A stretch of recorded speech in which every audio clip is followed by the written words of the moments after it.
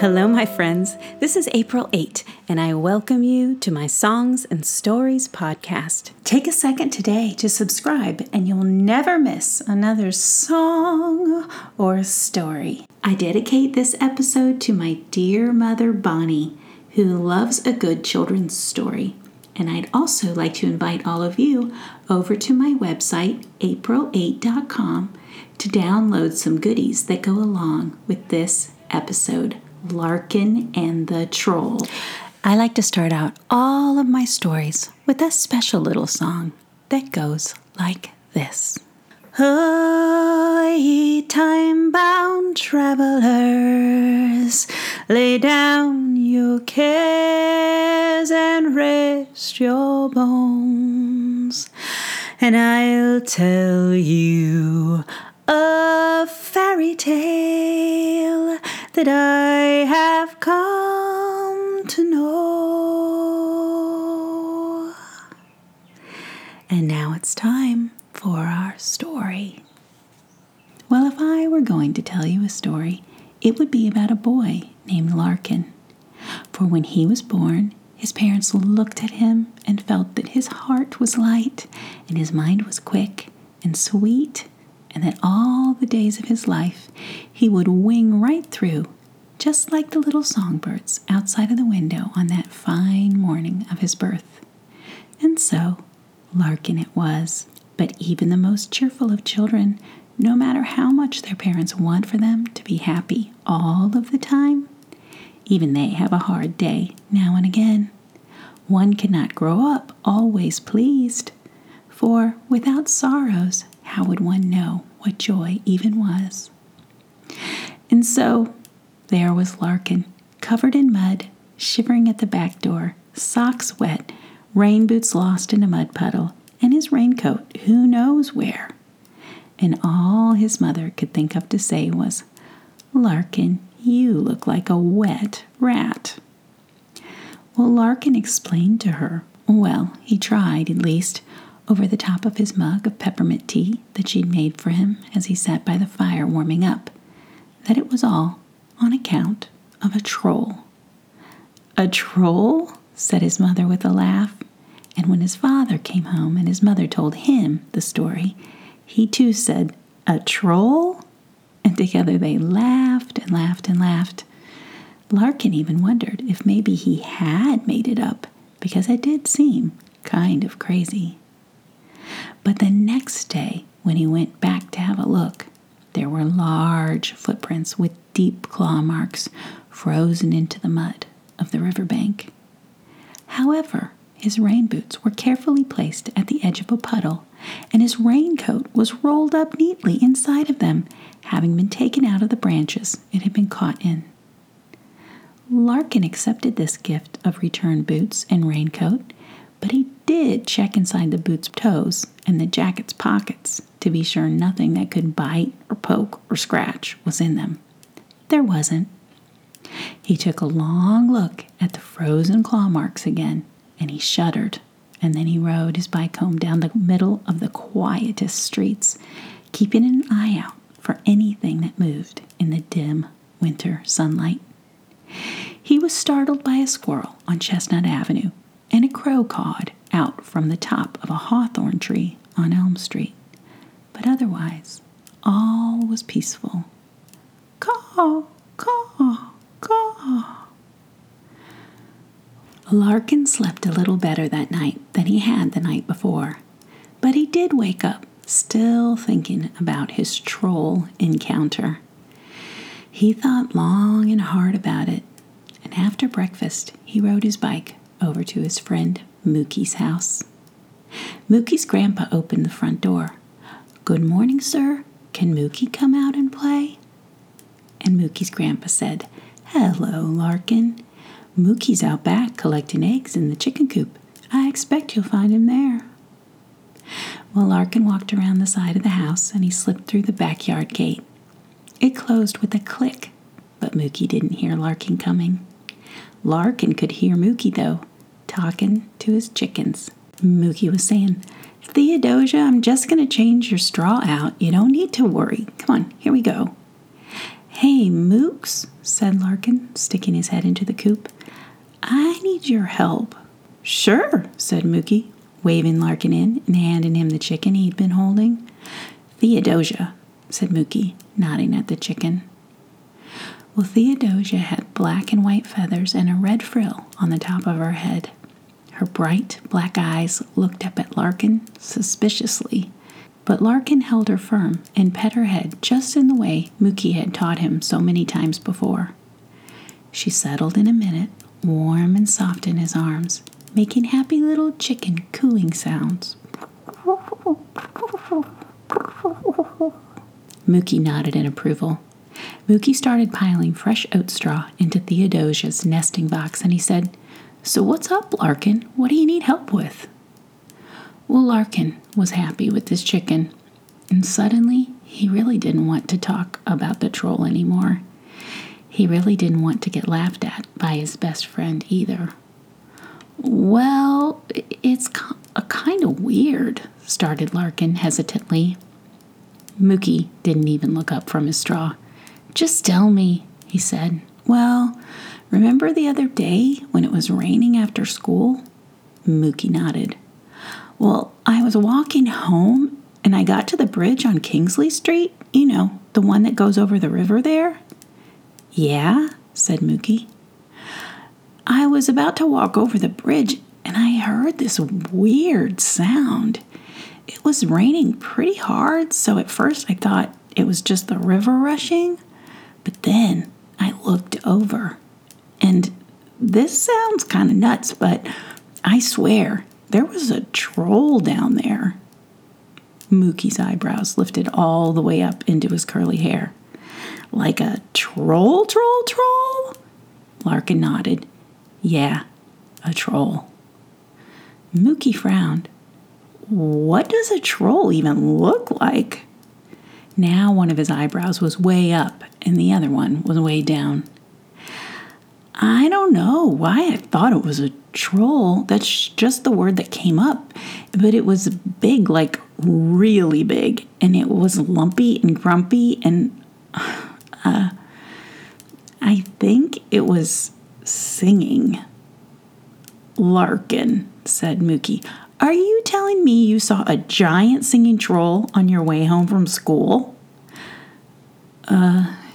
Yeah, said Larkin, defeated. "Well, let's go check it out," said Mookie, taking Theodosia back and settling her into her fresh straw.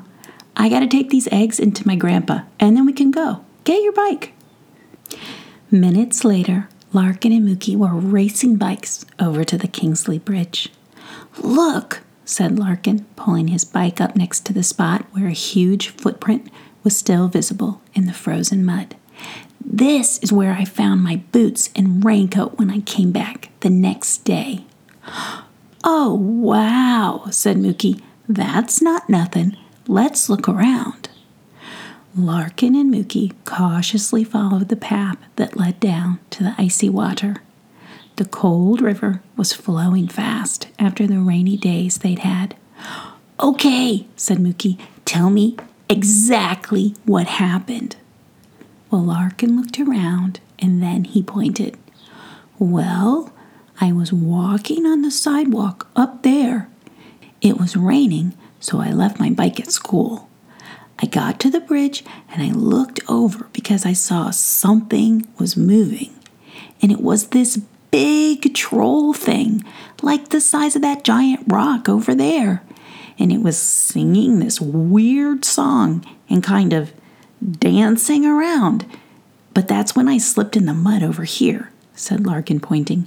"And then I slid all the way down the riverbank." He nodded. "My raincoat got caught on some branches of those trees, and I ended up right here." Larkin pointed at a big mud puddle right by the riverbank. "I'm lucky I didn't fall in the river, but my boots got so deep in that mud puddle that I couldn't get them out, so I was stuck." "So you were right next to the troll. What did it look like?" "Well, it was sort of the size and the color of that rock over there. It's like gray and orange, and it was, I don't know, like I said, it was singing." "Yeah, What kind of song was it singing? Like, Twinkle, Twinkle, Little Star? No, it sounded more like if a troll was cooing. Larkin felt silly saying that. Mookie gave him a look. Like the chickens coo? Said Mookie dubiously. Are you sure you didn't hit your head when you slid down that hill? Asked Mookie. Yes, said Larkin. Or get mud in your brain? Yes, said Larkin. Are you sure it wasn't just that rock over there you saw and you were just all shaken up from the fall? I saw a troll, Mookie. It was right here, said Larkin, pointing. How did you get away from it, Larkin? Did it try and eat you? Larkin grimaced. I was so scared, all I could think about was getting away. I jumped out of my boots and I climbed up that bank in my socks, and I just kept going until I got home.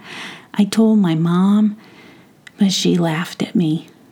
Well, if you think you saw a troll, Larkin, then I think you saw a troll, said Mookie, and he put his hand on Larkin's shoulder. Thanks, Mooks, Larkin smiled at his friend. But hey, Larkin, I don't see any trolls around here right now. You want to go to my house and see if my grandpa will make us some hot chocolate? It's cold out here. The boys climbed up the riverbank, past the frozen footprint, and picked up their bikes. Larkin heard a sound, and he looked back to see a lark swoop down and land on the big gray and orange rock that really did seem like it was the same size and the color as that troll. Maybe he did just hit his head and imagine everything.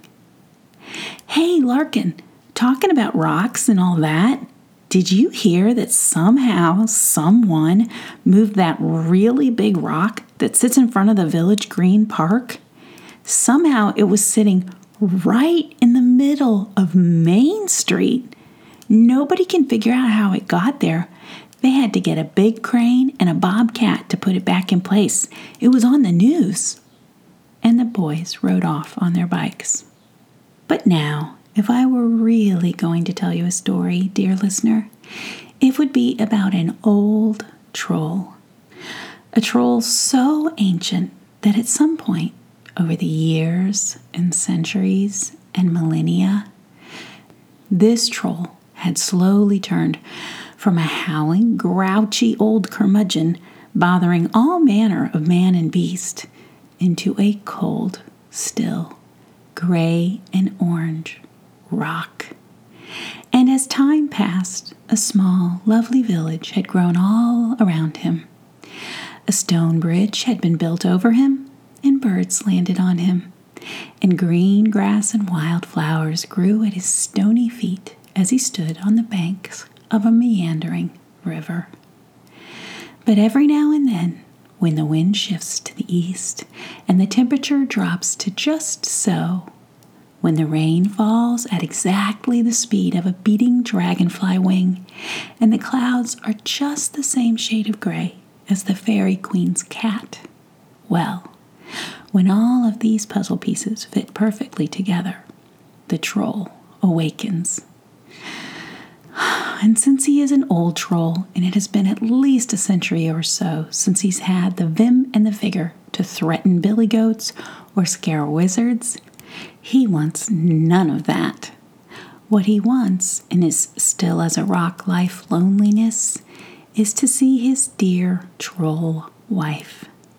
But where is she? He cannot find her. He calls out to her, but to no avail. All he can do is to sing their special troll love song, the one they used to sing together when they first fell in troll love. Now, I will try to sing it for you, dear listener, but I'm not sure I can do it any justice. A troll song, well, it is quite something. So let me see. Okay, I think I have it. Here we go.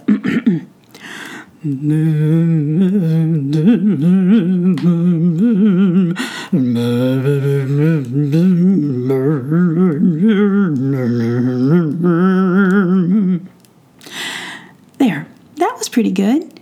Well, anyway, he sang for his wife, but she was just so far away.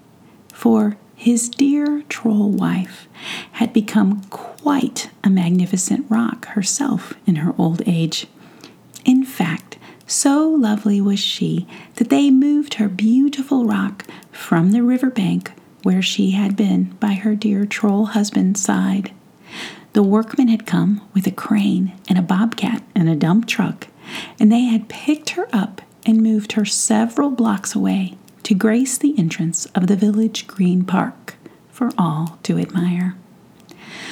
So sing he does, this ancient troll fellow, but all that happened is that a boy just about your age, falls down a steep, muddy hill and lands almost on the troll's feet.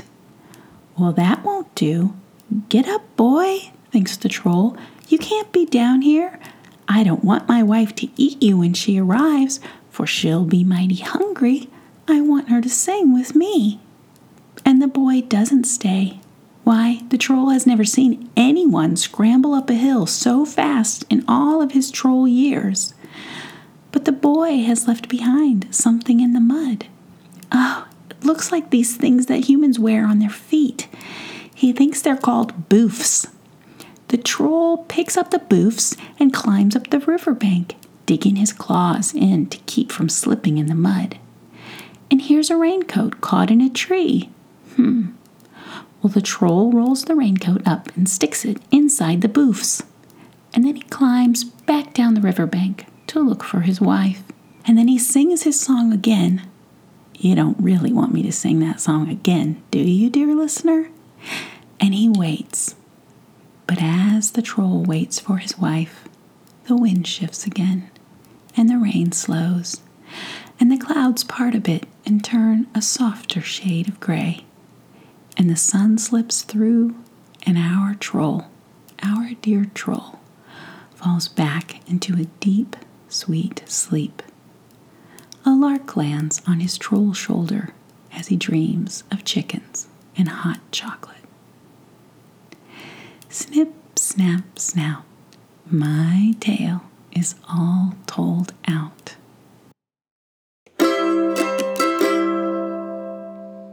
Thank you for listening to the April 8 Songs and Stories podcast. Subscribe today and never miss another story. Now, the very best places to follow me and my dog Roxy are on Instagram at April 8 Songs and Stories and on Facebook at April 8 and on my blog april8.com. And that 8 is always spelled out EIGHT. Please share the April 8 Songs and Stories podcast with your family and friends and take a minute to write a review to help other parents find these stories for their children.